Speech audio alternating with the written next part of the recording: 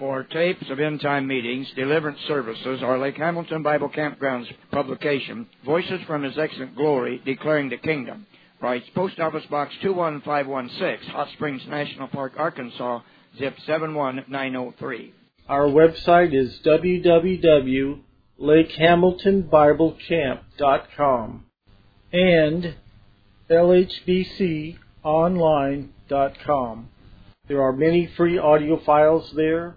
It's like going to Bible school at home. This is one of the series of the December 25th to New Year's Eve Lake Hamilton Bible Campgrounds, a family camp meeting being held at Hot Springs, Arkansas. Norman Parrish of Guatemala, missionary there for over 40 years, is the speaker. Praise the Lord. We have some pamphlets or some brochures that my son will be laying out on that back table, and if you want some information about our work, just pick a copy of each one of them. One describes our work in Mexico. The other one describes our work in El Salvador. The other one describes our work in Guatemala. So you take one and just read it and use it as material for prayer.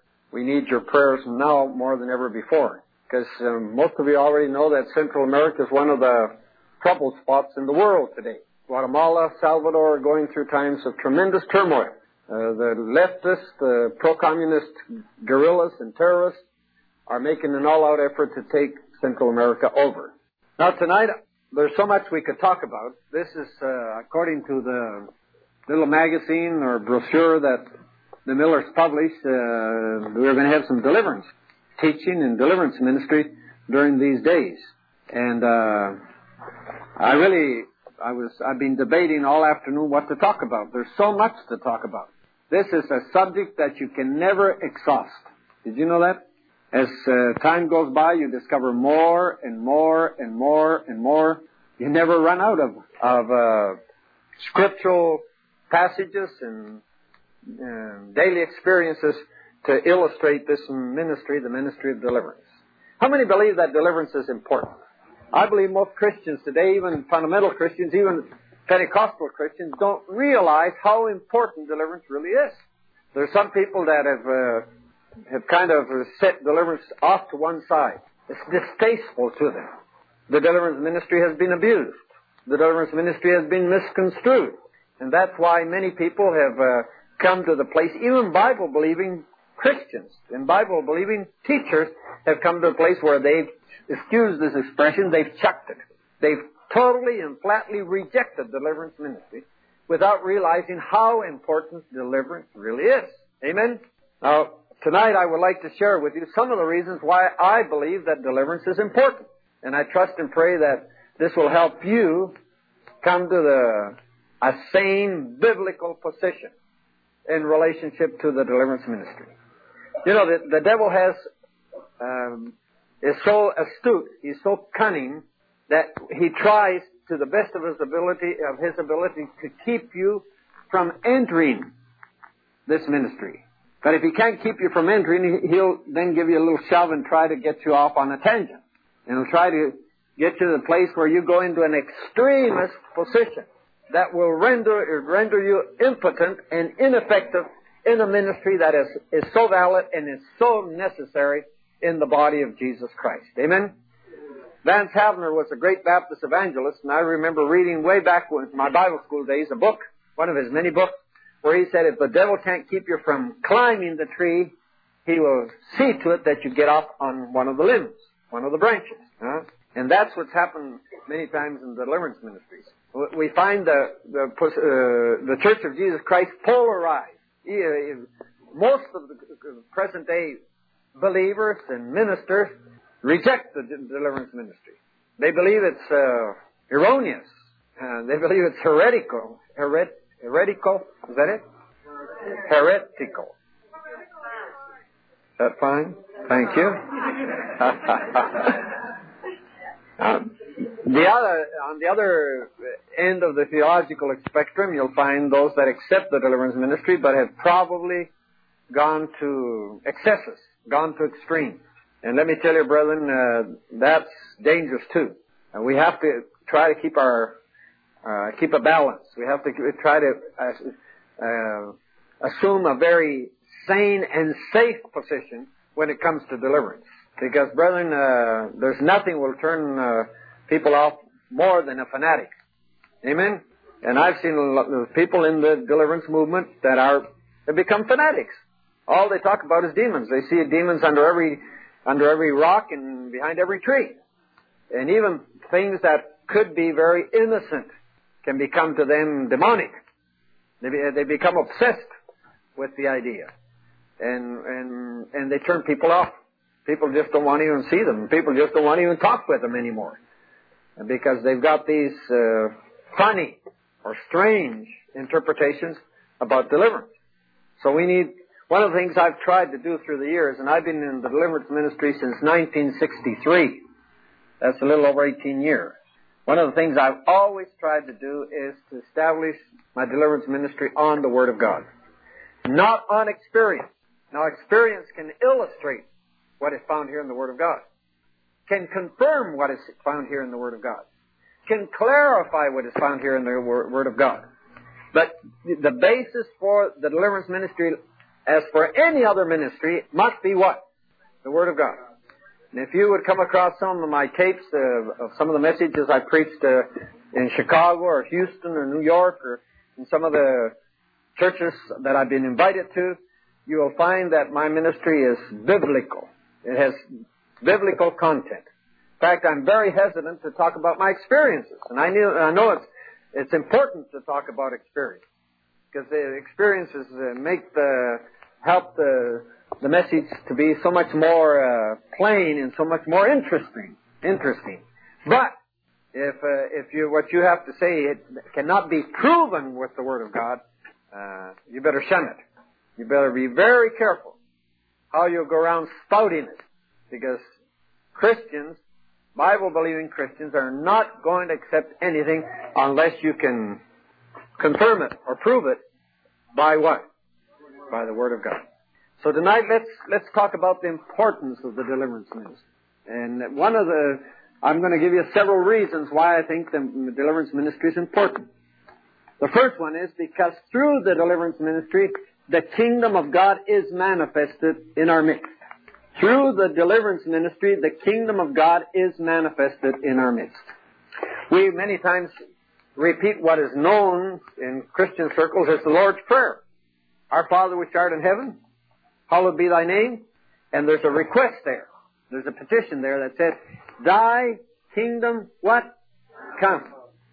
That has been the desire, the yearning of Christians down through the ages, to see the kingdom of God manifested where? On earth. Naturally, most Christians, when they pray that prayer, when they repeat it, they're thinking about a future kingdom, a messianic kingdom. They're thinking about the millennium. They're thinking about the kingdom of God manifested in visible form on earth. Although I'm not going to argue about it, I'm not going to contradict those that believe that this prayer does talk about the kingdom, the future kingdom. Yet I believe, brethren, that we would be mistaken if we do not apply this prayer to our present-day circumstances. We can see the kingdom of God manifested now and here. Amen? And I believe that should be our desire.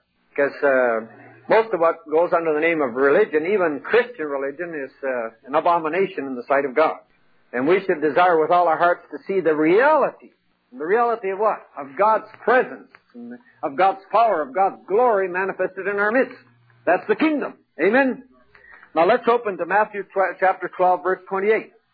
But if I cast out devils by the Spirit of God, then what? The kingdom of God is come unto you. Amen?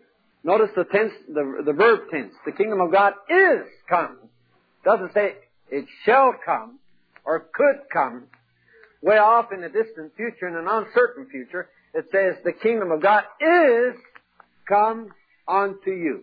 When is the kingdom of God manifested in our midst? When someone, by the Spirit, with the anointing of the Spirit upon his life and upon his ministry, is willing, able, ready to what? To cast out devils in the name of the Lord Jesus Christ. The deliverance ministry, let's put it this way, ushers in the kingdom of God. Did you hear that? The deliverance ministry ushers in the kingdom of God. That's why Satan fights this ministry. That's why Satan has done everything he can to distort it, discredit it. Why? Because he knows that where the deliverance ministry is exercised on scriptural principles, there the kingdom of God is going to be manifested. Amen? Jesus was very plain. He said, if I by the Spirit of God cast out devils or demons, then, one of the parallel passages says, no doubt, or doubtlessly, the kingdom of God is come unto you. Amen? Now let's open to Revelation chapter 12. Here in Revelation chapter 12, in verse 10 it says, and I heard a loud voice saying in heaven, now is come what? Salvation, which is the same word for deliverance. Now is come salvation and strength and what else? And the kingdom of God. Now is come the kingdom of God. When will the kingdom of God come? When will the kingdom of God be expressed, be manifested on earth? Well, we have to backtrack. We have to retrace our steps. And we'll find in the previous verse, verse 9, it says, and the great dragon was cast out. That old serpent called the devil and Satan, which deceiveth the whole world, he was cast out from heaven into the earth, and his angels were cast out with him. When will the kingdom of God come? When Satan is what? Cast out or cast down from his exalted position. When he is cast out of heaven, he is cast upon earth, then the kingdom of God is manifest. Did you realize that through the deliverance ministry, Satan's kingdom is not only shaken, but is cast down to earth? Amen? Let's go back to Luke chapter 11. When you pray for a person that is under the control of evil spirits, that is obsessed or tormented or harassed by evil spirits, the effect of your prayer is not going to only be felt in that individual, it's going to be felt where? In the heavenlies. Let's read here in Luke chapter 11. Excuse me, it's Luke chapter 10. Luke chapter 10. Jesus had sent his disciples, first the 12 and later the 70, on a foray. They had been sent to make the gospel of the kingdom available to the people of Israel. They had been given power to heal the sick and power to deliver the oppressed. So after this journey, the Bible says in Luke 10:17, and the 70 returned again with joy, saying, Lord, even the devils are subject unto us through thy name. They were excited, because during this journey, could have lasted a few days or several weeks, they had discovered that even evil spirits were subject to them. They submitted, they obeyed, they followed out their orders. They were subject to them in the name of Jesus. Now let's continue to reading, and it says, and he said unto them, verse 18, I beheld Satan as lightning fall from heaven. Was he taking a backward glance? Was he looking into the primeval times? Was he seeing what had taken place way back in eternity past? The original fall when Satan was dethroned or Satan was expelled from heaven? No, he said, I beheld, as you were casting out devils, as they were being bound and they were being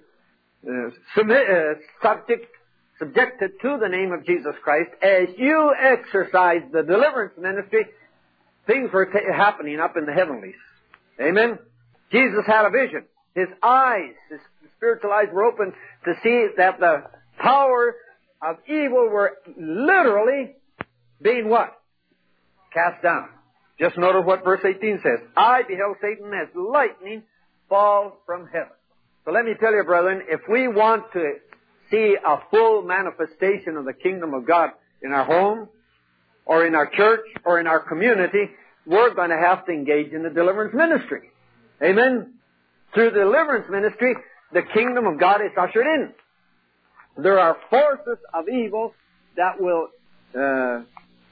that's where I have problems finding the right words in English. You can tell I was raised on the mission field. But there are forces of evil that will hinder the manifestation of the kingdom unless they are confronted and unless they are defeated in the name of the Lord Jesus Christ. Let me tell you our experience in Guatemala. In 1963, we had a retreat with a number of our pastors, about 25 or 30. None of them had received the baptism of the Holy Spirit. And we met to delve into the Word. We met to study the Scripture about the person and about the ministry of the Spirit. And the very first night of that retreat, the Holy Spirit fell. And the Holy Spirit came into our midst. And pastors were anointed. Pastors were baptized. Pastors were filled with the Holy Spirit. On Wednesday, as we were having the morning service, we noticed a group of women arriving at the campgrounds where we were holding this retreat.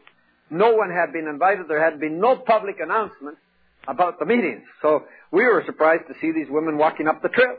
They walked into the tabernacle where we were meeting, where we were studying. They sat at the back. And about halfway through the service, as the Word of God was being ministered in the power of the Spirit of God, one of the women went berserk. Absolutely berserk. She went wild. She began to run and to scream. She began to bang her head against the wall. And we had never seen anything like that before. We had never in our lives confronted a case of demon possession. Now, naturally, later on, looking back, we saw some people that acted funny, that would faint or would create some kind of a turmoil or upheaval in the service, and we'd just carry them out bodily and throw them out on the street.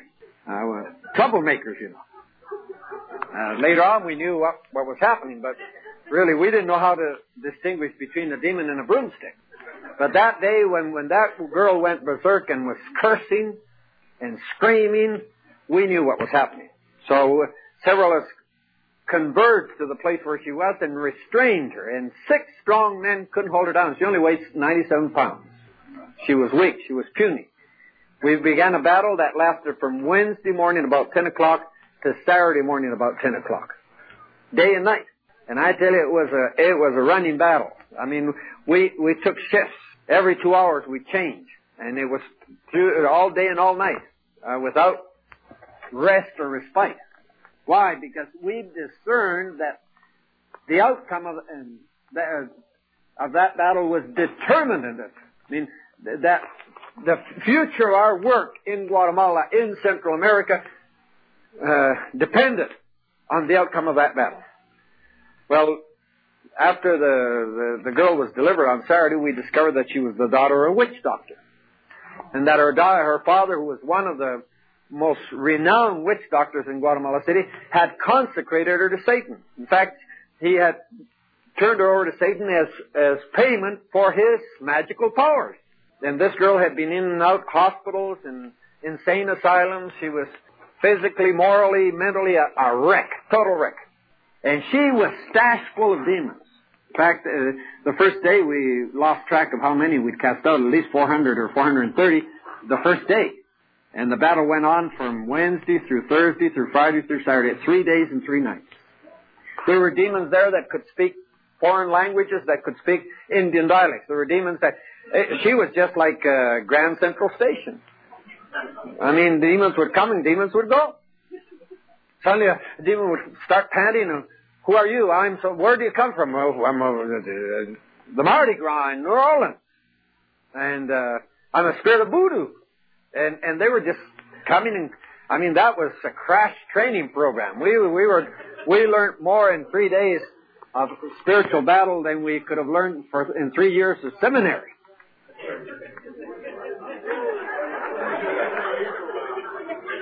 That wouldn't be too hard, would it? But let me tell you, as a result of that deliverance, the kingdom of God came down into our midst. And a revival broke out that spread throughout Guatemala and all of Central America. That not only affected our work, that was influential, established a ministry called that out of revivals, some of the larger America. The deliverance will usher in what? The kingdom of God. And that's why Satan will resist it with all his power. Why? Because he knows that deliverance will do more damage to his kingdom than anything else that you know of. All these programs and parties that are being held in our churches today don't even make a dent in the kingdom of Satan. They just keep you occupied. They just keep you entertained. But deliverance will bring the downfall of Satan so that the kingdom of God can blossom, so the kingdom of God can be manifested fully in our midst. Amen? Okay, and the second reason why I think deliverance is important is because through deliverance, the Great Commission is fulfilled. Amen? Let's go to Mark chapter 16. Mark chapter 16. How many believe in the Great Commission? Jesus said, "Go ye into all the world, preach the gospel, go and disciple all nations." Amen? And this has been done to a certain extent for the last 150, 200 years. This has been the great missionary era. Missionaries have been sent throughout the world. Thousands upon thousands of American missionaries have gone to the far-flung countries of the world. But let me tell you, brethren, out of the many, many multiplied thousands of missionaries, a very small percentage of them think about the deliverance. Amen? Maybe. And because of that, their efforts on the mission field have been very shallow and very temporal. In many places, in spite of the great outlay of finance, very little has been accomplished. In spite of the fact that many of the missionaries are brilliant. They have the best training afforded. They're graduates of universities, graduates of seminaries. They've got titles. They've got degrees. They're skilled. And yet they've hardly made a dent in the cultures, in the countries where they are serving Christ. Now here in Mark chapter 16, it says in verse 15, He said unto them, "Go ye into all the world and preach the gospel to every creature." Verse 17, "And these signs shall follow whom?" Naturally, those that go. These signs should be manifested more than in those that go to the mission field than anybody else. It says, "Go, and these signs shall follow." Follow them that believe. And the first sign that is mentioned here is what? "In my name shall they cast out devils." See, the gospel will not be fully preached anywhere in the world until God begins to work supernaturally by signs and by wonders. Amen? Deliverance validates the message. Amen? Here it says in Mark chapter 16, verse 20, "And they went forth and preached everywhere, the Lord working with them and confirming the word with signs." What signs? Deliverance, healing, etc., etc. The divine seal of approval upon the message and upon the ministry was what? The deliverance ministry. God sanctioned that message. God confirmed that message. God validated that message with signs. And the first sign mentioned is deliverance. "In my name they will cast out devils." It's no wonder, brethren, that in spite of, as I said before, the thousands of missionaries that have gone, the millions of dollars that have been invested, very little has been accomplished in many of the countries of the world. Why? Because the people have heard a message, but they haven't seen the signs that are supposed to prove unmistakably that that message is true, that message is real, that message is a living reality. Amen? And I can tell you by personal experience as a missionary that one miracle will accomplish more than 100 messages.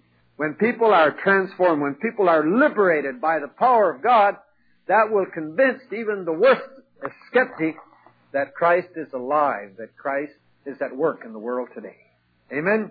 So, through the deliverance ministry, the Great Commission is fulfilled.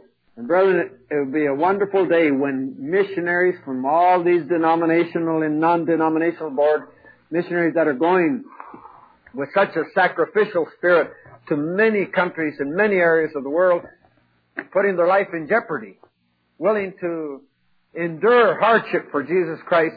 It will be a wonderful day when they understand the deliverance ministry and exercise it. Amen? Because then we'll see results as we have never seen them before. Let's go to Hebrews. In Hebrews chapter 2, verse 3, it says, "How shall we escape if we neglect so great," what? Salvation. The word salvation, brethren, is an all-comprehensive word. It includes not only salvation from sin, but from sickness and from Satan.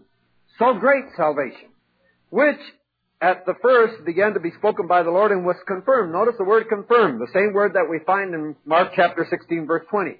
Was confirmed unto us by them that heard Him, God also bearing them witness, both with what? Signs. And what are the signs recorded in Mark chapter 16, verse 17 through verse 20. In my name, they will cast out devils. See, people need to hear the gospel both by word and deed. When Philip went down to Samaria, according to Acts chapter 8, he no doubt encountered a hostile crowd. The Samaritans hated the Jews. They had no dealings. Samaritan Jews just didn't mix. The Jews avoided the Samaritans. The Jews hated the Samaritans. And yet when Philip went down to Samaria, notice what the Bible says here in Acts chapter 8.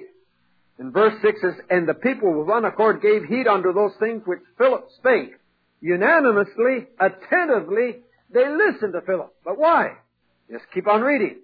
Hearing and seeing the miracles which he did, for unclean spirits crying with loud voice came out of many that were possessed with them. Amen? Why were the people of Samaria convinced? Why did they so readily, so attentively listen to the gospel message? Why did they accept? Why did they believe? Why? Because they saw the power of God in operation. People that were demonized were set free. That city was stacked full of demon-possessed people. Simon the magician, the sorcerer, had a field day in that city. He had cast so many spells and curses and hexes on the people of Samaria that even from the least to the greatest were affected by them. And so when Philip began to preach the gospel in the power of the Spirit of God, demons began to react all over the place. They began to scream and they began to writhe. And as Philip ministered to the people in their needs, what happened? The people of Samaria turned to Christ. So many of them were converted that poor Simon went out of business. He lost his clientele. He had to shut down his place of business. He had to shut down his witchcraft or spiritualist center. In fact, he decided he was going to jump on the bandwagon. He was going to join the crowd. So he faked. He pretended to make a profession of faith in Jesus Christ. But the important fact is this: Samaria accepted the gospel by the lips of a Jew. Why? Because they saw the gospel, the power of God manifested miraculously in deliverances and healings. Amen? Did you know that deliverance is a miracle? That's what it says here. Right there in verse 6, it says, hearing and seeing the miracles which he did, for unclean spirits crying with a loud voice came out of many that were possessed with him. Do you want to see a miracle? Many people have said to me, oh, Brother Parrish, I wished I could see a miracle. I'd just give anything to see a miracle. Well, every time a person is delivered of demon spirits, a miracle takes place. Amen? Remember when the disciples came complaining to Jesus that they had seen a man out there on his own casting out devils in his name? They said, Jesus, why don't you restrain him? Why don't you forbid him? And Jesus said, no one can do a miracle in my name if he's not with me. Amen? Deliverance is what? A miracle. And when you begin to cast out devils in the name of the Lord Jesus Christ, miracles begin to happen all over the place, and that will convince even those that are indifferent. That will convince even those that are opposed to the gospel of Jesus Christ. That's why deliverance is closely tied in with the Great Commission.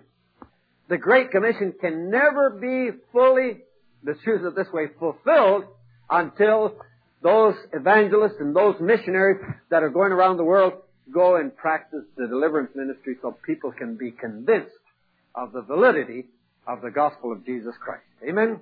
Amen? Okay. The third reason why the deliverance ministry is important to me is because through the deliverance ministry, redemption is applied to the whole man. Amen? Tonight we sang several choruses, several hymns about the blood of Jesus Christ. The blood symbolizes redemption. We are redeemed by the blood. Without the shedding of blood, there is no remission of sins. I mean, there's one thing that symbolizes redemption more than any other, and that is the blood of Jesus Christ. There in Revelation chapter 12, verse 11, it says, and they, the brethren, overcame Satan and his angels. How? By the blood of the Lamb. By applying the blood of the Lamb to that particular situation.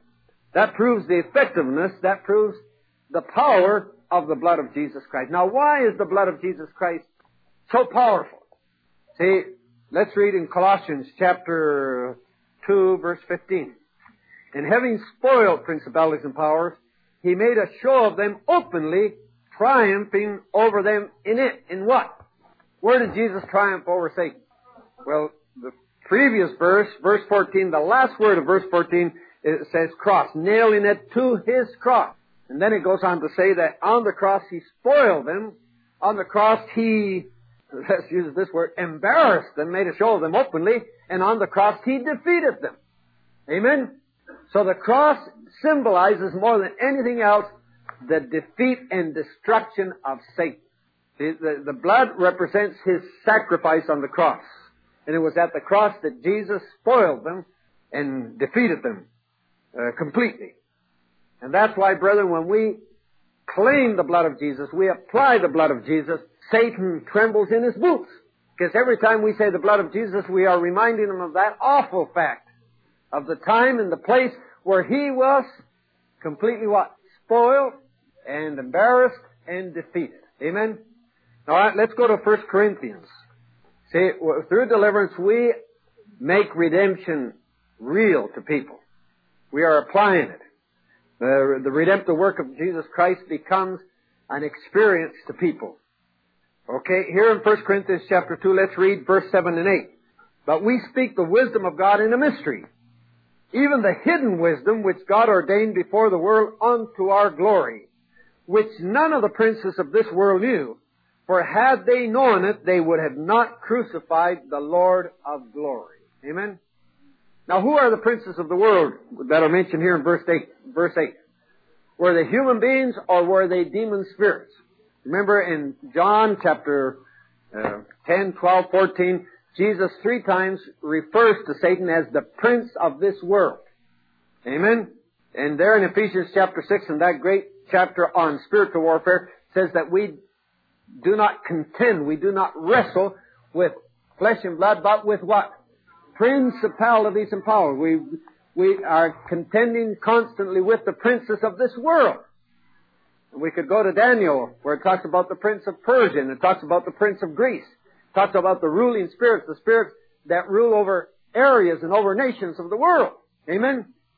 Now here in 1 Corinthians chapter 2 and in verse 8 it says that if the princes of this world would have understood the wisdom of God, they would have never crucified Christ.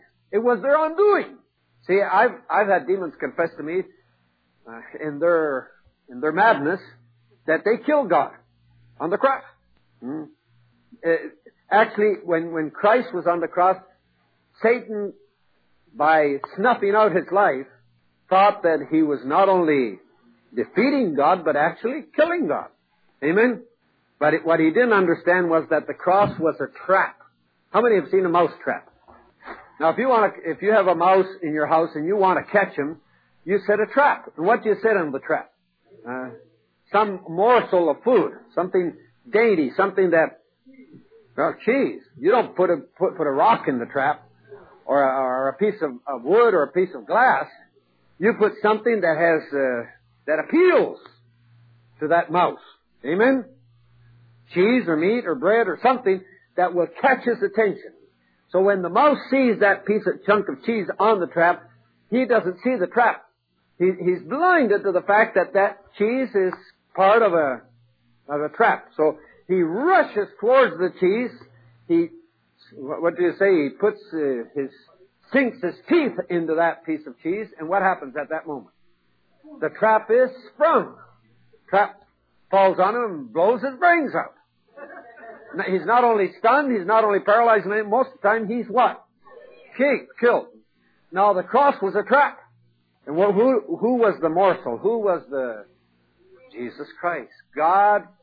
Christ was crucified on the cross, and when Satan saw Jesus there powerless, what did he do? He rushed at him. In his blind rage, in his madness, he rushed at Jesus Christ. You know that when the day that Jesus Christ died on the cross for 3 hours, the whole city and countryside around Jerusalem was what? darkened. Why do you think was that a natural phenomenon? Was that some kind of solar eclipse? Why was it darkened? Jesus said, now is the hour of what? Of the power of darkness. All the demons in the universe concentrated, convened around the cross. And the demonic forces were so thick that even darkened the heavens. See, they came at Jesus and they just wanted to smother his life out. Amen? Well, the Bible says that the sin of the whole world was placed on Jesus, and when the sin of the whole world was placed on Jesus, what happened at that time? The wrath of God fell. But it fell upon whom? Who do you think got the brunt of it? Satan. Now, I'm not going to go into all the mystery of the cross. We don't have time to discuss all these details tonight. But the important thing was that Satan did not understand the implications. If he would have understood what was going to happen to him on the cross, he would have avoided, by all means and methods available to him, that encounter. The Bible says that the prince of this world would have not crucified the Lord of glory. Amen? That's why, notice the word wisdom there in verse 7. But we speak the wisdom of God. Now let's go back to chapter 1. It says, verse 23, but we preach Christ crucified, unto the Jews a stumbling block, and unto the Greeks foolishness. But unto them which are called both Jews and Greeks, Christ the power of God. And what else? Now, Christ crucified is the wisdom of God. All God's wisdom is encompassed in the cross. The cross was the greatest expression of God's wisdom. It was a mystery that Satan, in spite of his brilliant mind, that naturally has been a mind that's perverted and distorted through sin, but could not understand what the cross meant. But that's why, let's go to Ephesians chapter 3. Chapter 3, yes. Christ's death on the cross, through the shedding of his blood, they have been what? Spoiled. They have been what? Shamed. They have been what? Defeated. Amen? See, that's redemption. We apply redemption. And let me tell you, brethren, no man, no woman really experiences redemption in the fullest sense until he experiences deliverance. Amen? Deliverance is part of that great salvation. And if you haven't experienced deliverance, you have experienced, and let me say it carefully, you've experienced a partial salvation, not a total salvation. Amen? By saying that, I'm not doubting your salvation. I'm not doubting that you're saved from the guilt of sin or from the penalty of sin. But salvation in the fullest sense of the word includes what? Deliverance. By exercising the deliverance ministry, we are applying to every individual the redemptive work of Christ that was fulfilled on the cross of Calvary by the shedding of his blood. Amen? Now, there's another reason why I think deliverance is important, brethren, and that is because deliverance is part of the process of sanctification. Amen? I think there's been a terrible lack of teaching in charismatic circles, even Pentecostal circles, on holiness. And there's been so much contention on the subject of holiness that many of the preachers have preferred to avoid the subject altogether. There's so many different viewpoints. There's so many different interpretations that many have just preferred to set that subject aside and not even bother with it. But let's go to 2 Corinthians chapter 7. Having therefore these promises, dearly beloved, let us cleanse ourselves. Whose responsibility? Ours. We are to cleanse ourselves of what? From all filthiness, from all contamination of what? Of flesh and spirit. It doesn't say filthiness in the flesh and in the spirit. It says filthiness of flesh and spirit. What are the two things that contaminate our spirit? The flesh and evil spirits. I believe when it talks there about being cleansed of all filthiness of spirit, it's referring to all filthiness that has impregnated our being by the presence and by the operation of evil spirits in our lives. Amen? Now let's finish the verse. It says that when we do this, we are perfecting holiness in the fear of the Lord. See, holiness, we could put it this way, is a process. Perhaps there's a few here tonight that come from a holiness background that believe that you can be sanctified to the point that your fallen nature is eradicated. It's wiped out completely. And some might even believe in sinless perfection.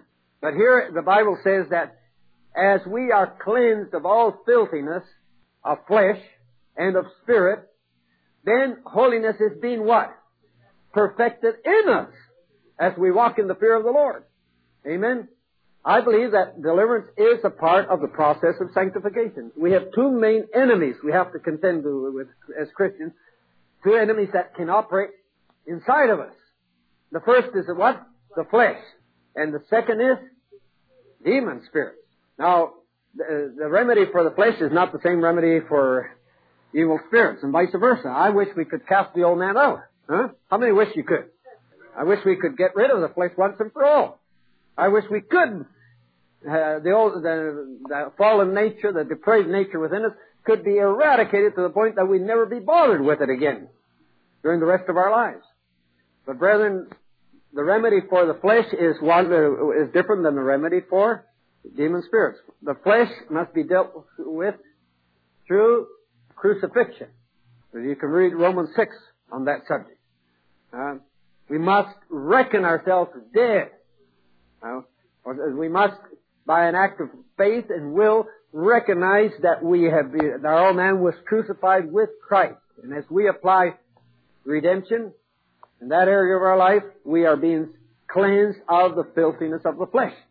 But then we must also be cleansed of the filthiness of spirit. The spirit, what do the spirits do? They contaminate. They corrupt. For example, here when it says in chapter 7, it says, let us cleanse ourselves. What is he referring to himself as? Go back to chapter 6, verse 16, it says, for ye are the temple of the living God. We as temples of the living God can be defiled. We can be contaminated. How? By permitting evil spirits to enter and operate in our lives. Amen? And the Bible says that if we want to perfect holiness, we must cleanse ourselves of that contamination, of that filthiness. The temple of God must be cleansed out of all evil spirits. Amen? That's why I say that deliverance is important, brethren, because no one is going to enter into a sanctification experience unless he goes through deliverance. Amen? I'm not getting too much response there. Maybe I'm not able to explain fully what I want to say. But I believe that deliverance is important in order for us to begin to live the kind of life that God wants us to live. God says in His Word that we must be holy as He is holy. And as long as there are evil spirits operating in our lives, we cannot be holy because those evil spirits will tempt us. Those evil spirits will weaken our determination. Those evil spirits will corrupt our nature. Those evil spirits will taint us to the point that we won't be able to live a life that is pleasing to God. Let me tell you here and now that I believe every Christian should go through deliverance. And I'm not being fanatical by saying that. By that I'm not going to say that every Christian has demons. It might be so. Could be so. But I believe that every Christian should go through deliverance just in case. Amen? If you go through deliverance and you discover that you don't have any demons, that will give you a great deal of assurance. But if you go through deliverance and you discover that you've had some evil spirits that have entered your life through various avenues, by inheritance or by personal involvement in the occult or by sin or by whatever it might be, and you go through deliverance, you discover that you get rid of them, and then what? The process of sanctification is accelerated in you. Amen? You grow faster. You go, your Christian life is heightened as you enter into an experience with Christ through deliverance. Amen? But there's another reason, and this is the final one I'm going to give you why I think that deliverance is important, because I believe that the Church of Jesus Christ is prepared for the second coming through the deliverance ministry. Deliverance is intimately linked with the end times. Did you know that? It's just been in the last 20, 25 years that the deliverance ministry has been rediscovered. before that, you'd hear on an isolated case, somebody in Africa or somebody in China that faced a case of deliverance or, had to deal with somebody that was demon possessed. But deliverance has become a ministry just in recent years. And why? Because as the time of Christ's return approaches, I believe that the deliverance ministry will become more and more important. The church is going to be prepared through the deliverance ministry. Amen? Let me just give you, beg your pardon? Yes, get rid of some of the spots and wrinkles. Let's look in the book of Daniel, chapter 12. Chapter 12, verse 1, and it says, "And at that time shall Michael stand up." Who's Michael? He's an archangel. The only archangel that is mentioned by name in the Bible. And Michael has a very important part to play in the end times. Amen? And it says he will stand up. What does that mean? That he's been sitting down. He's been in a posture of what? Of rest. We could say of inactivity. But the day will come, or the day has come, when Michael will stand up and enter into battle. Amen? And the Bible says, "The great prince would stand us for the children of thy people, and there shall be a time of trouble, such as never was since there was a nation, even to that same time." What is it talking about there? Time of trouble? Jacob's trouble? Tribulation? Amen? Is that what it's talking about? Now, I don't know what your views are on the tribulation and on the millennium. That is immaterial tonight. But the important thing is, prior to the coming of Christ, there will be a time of what? Of trouble as has never been seen before. Well, this time of trouble is already taking place in many parts of the world. Amen? Not in America. America's been fortunate. America's been spared the horrors of war and tribulation. But we don't have a guarantee that the time isn't coming. It might be coming sooner than we expect. Okay? Then it says, "And at that time, the end time, thy people shall be delivered, everyone that shall be found written in the book." What book is it referring to? The book of life. Remember, even in Luke chapter 10, when the disciples came back so excited about the deliverance ministry that they've been able to engage in, Jesus said, "Don't rejoice so much that the demons are subject to you, but rejoice that your names are written where? In the Lamb's Book of Life." Now, here, this book is the Lamb's Book of Life, and it says that everyone whose name is written in that book shall be what? Delivered. And I believe it means delivered from everything that hinders, everything that contaminates. Will be delivered from the power of sin. Will be delivered from sickness. But let me tell you, we'll be delivered also from what? Any spirit that might be operating in our life, harassing us, oppressing us, deceiving us, etc., etc. Amen? Everyone, in that case, there can't be any plainer than that. Everyone whose name is written in the book, Lamb's Book of Life, shall be delivered. See, that's why deliverance has to become much more widespread than it is today. Deliverance must invade even charismatic churches and full fundamental churches. It must invade the Church of Jesus Christ worldwide. Because as the church approaches the coming of Christ, God wants His people to be set free from anything that entangles or anything that contaminates. Amen? And I don't have time tonight to go into Romans chapter 8, but in Romans chapter 8 it talks about deliverance not only of the church, but of creation. Amen? Now, how is creation going to be set free? Through the church. But how can we set people free or nature free unless we first have been set free? Amen? And here in Romans chapter 8, it talks about the glorious, let me give you the verses. In verse 19, about the manifestation of the sons of God. And then in verse 21 it says, "Because the creature itself also shall be delivered from the bondage of corruption into the what? Glorious liberty of whom? Of the sons of God." See, first the church must be delivered so that the church can be an instrument, can be a channel, can be a blessing, a vessel in God's hand for the deliverance of what? Of creation. Amen? Many people think that, well, when Jesus comes, automatically creation will be delivered from bondage of corruption. And it's not so, my dear brethren. God is going to prepare a group of men and women worldwide, a generation of Christians, the redeemed, the elect, the overcomers, that are going to be the instruments in God's hands to set creation free from the bondage of corruption. Amen? But we must, but what Peter said here in Acts chapter 3 must first become an experience in us.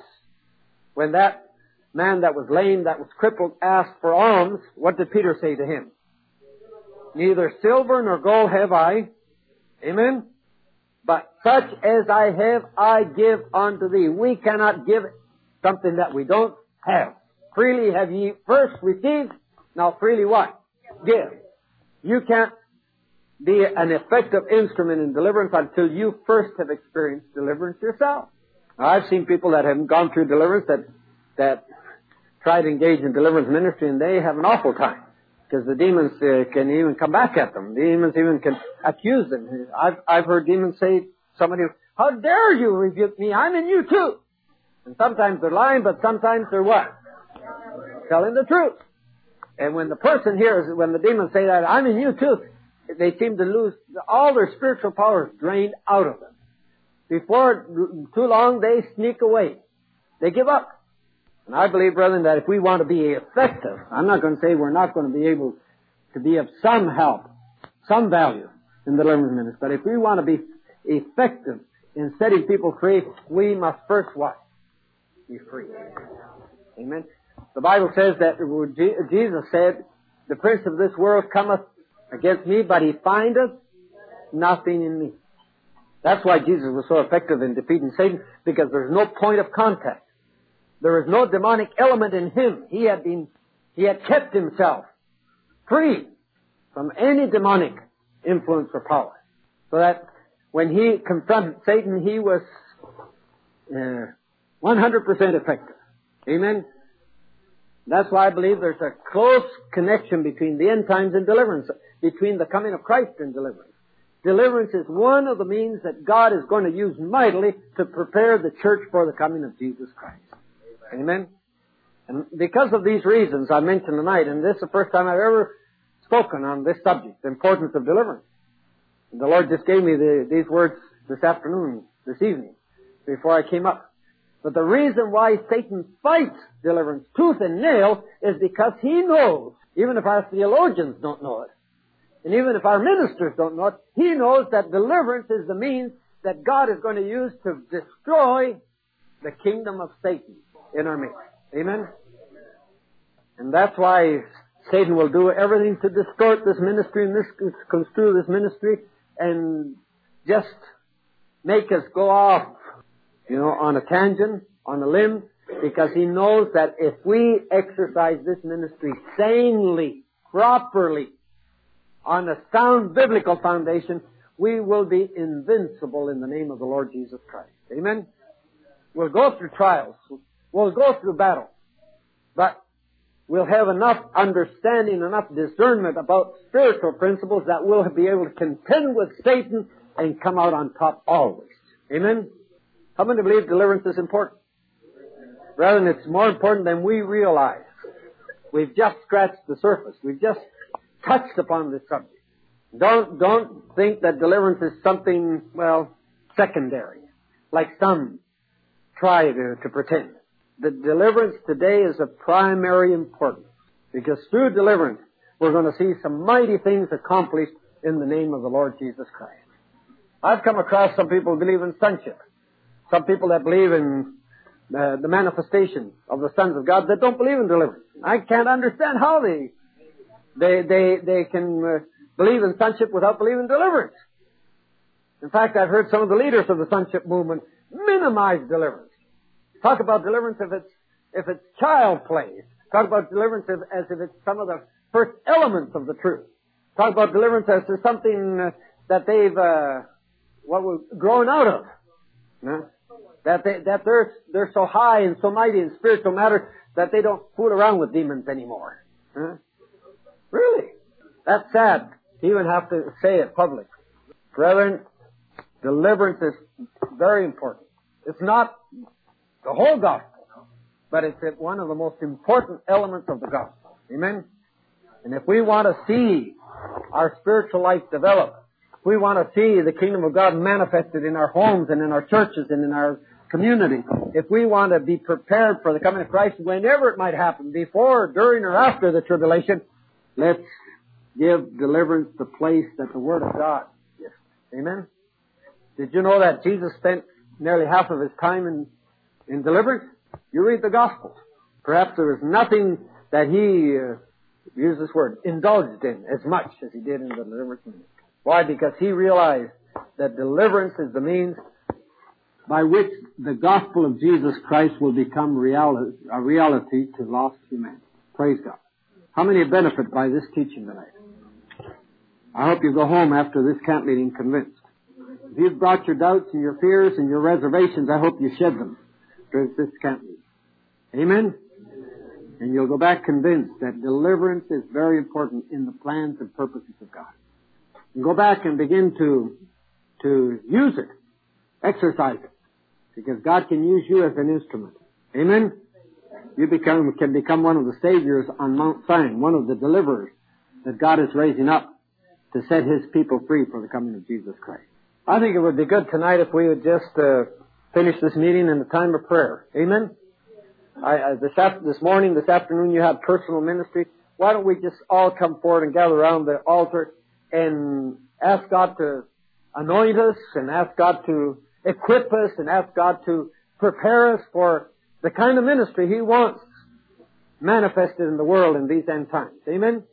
The devil's put you down so long, many of you think you're worthless, that you can't do anything, that there's nothing in you that will be of any value to the kingdom of God. Let's just stand. Let's just stand. I think we can stand and hold hands and agree in prayer that out of this camp meeting, out of these series of meetings here in Lake Hamilton, right at the close of 1981, God will raise up a band of men and women that will fan out through the country. Amen? And begin to set people free. Begin to set nature free. And begin to manifest the power of God on a daily basis. Amen? How many would love to be used by God in the deliverance ministry? Well, if that's the desire of your heart, the Bible says that God's going to grant you the desires and the petitions of your heart. And as a result of this encounter with Christ here in Lake Hamilton these days, you can go back into your fellowship, you can go back into your communities, and be used as an instrument of God in deliverance. Amen? No discharge. God died with your boots on. Join together in a mighty prayer. Amen? That God will equip us, will give us the spiritual knowledge and spiritual discernment and spiritual experience and spiritual weaponry that we need to be effective soldiers of Jesus Christ. Okay, let's join hands right now and raise them to heaven. And let's all launch out in a prayer of intercession. Let's claim what we've already talked about tonight. Let's believe God that He's going to use us. That He's going to use us as instruments in His hands for the deliverance of America, for the deliverance of the world, for the deliverance of people everywhere, that they might come to experience the great, mighty power of Jesus Christ. Father, we thank You. We praise You. Because right in this place tonight, You're laying Your hand upon men and women, young and old. You're setting them aside for service. You're preparing them, Lord, to become soldiers of the cross of Jesus Christ. You're making them able soldiers. You're equipping them with the knowledge and experience and the discernment and the weaponry they need, the Lord and God, to become deliverers on Mount Sinai. Lord, make us serious minded. Let us believe from the bottom of our hearts that this is true, that it can become a reality in our lives. Yes, God. Touch each and every life here tonight. Put Your seal of approval upon them, that the anointing of the Spirit of God might flow through their lives, through their mouths, that people everywhere will be blessed as a result of these meetings that are being held here in Lake Hamilton. We thank You, we praise You, Lord, because we know it is happening right now. Yes, it's happening right now in the name of Jesus. Touch them, Lord. Touch them, Lord, tonight with Your mighty power, Lord.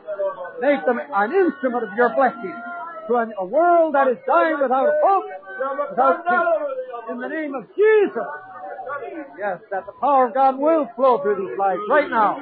Hallelujah, hallelujah, hallelujah, hallelujah. We bless you, Father. We thank you. Thank you, Lord and Savior. Hallelujah. Praise the Lord. Praise the Lord. Hallelujah. How many say glory to God? Hallelujah. Praise God. Praise the name of the Lord. I don't know of anything to add to, except that God's raising up an army and we're part of the army. Amen. I hope that all of you here are here because you want to learn and have a knowledge and understanding of the ministry of the Lord that He's raising up in this hour to set the captives free and to bring deliverance to creation. Amen. All creation groans. There's no other way to bring deliverance to creation except through deliverance. That's God's plan. That's His way. This is the end of this message. Our website is www.lakehamiltonbiblecamp.com and lhbconline.com. There are many free audio files there. It's like going to Bible school at home. Thank you.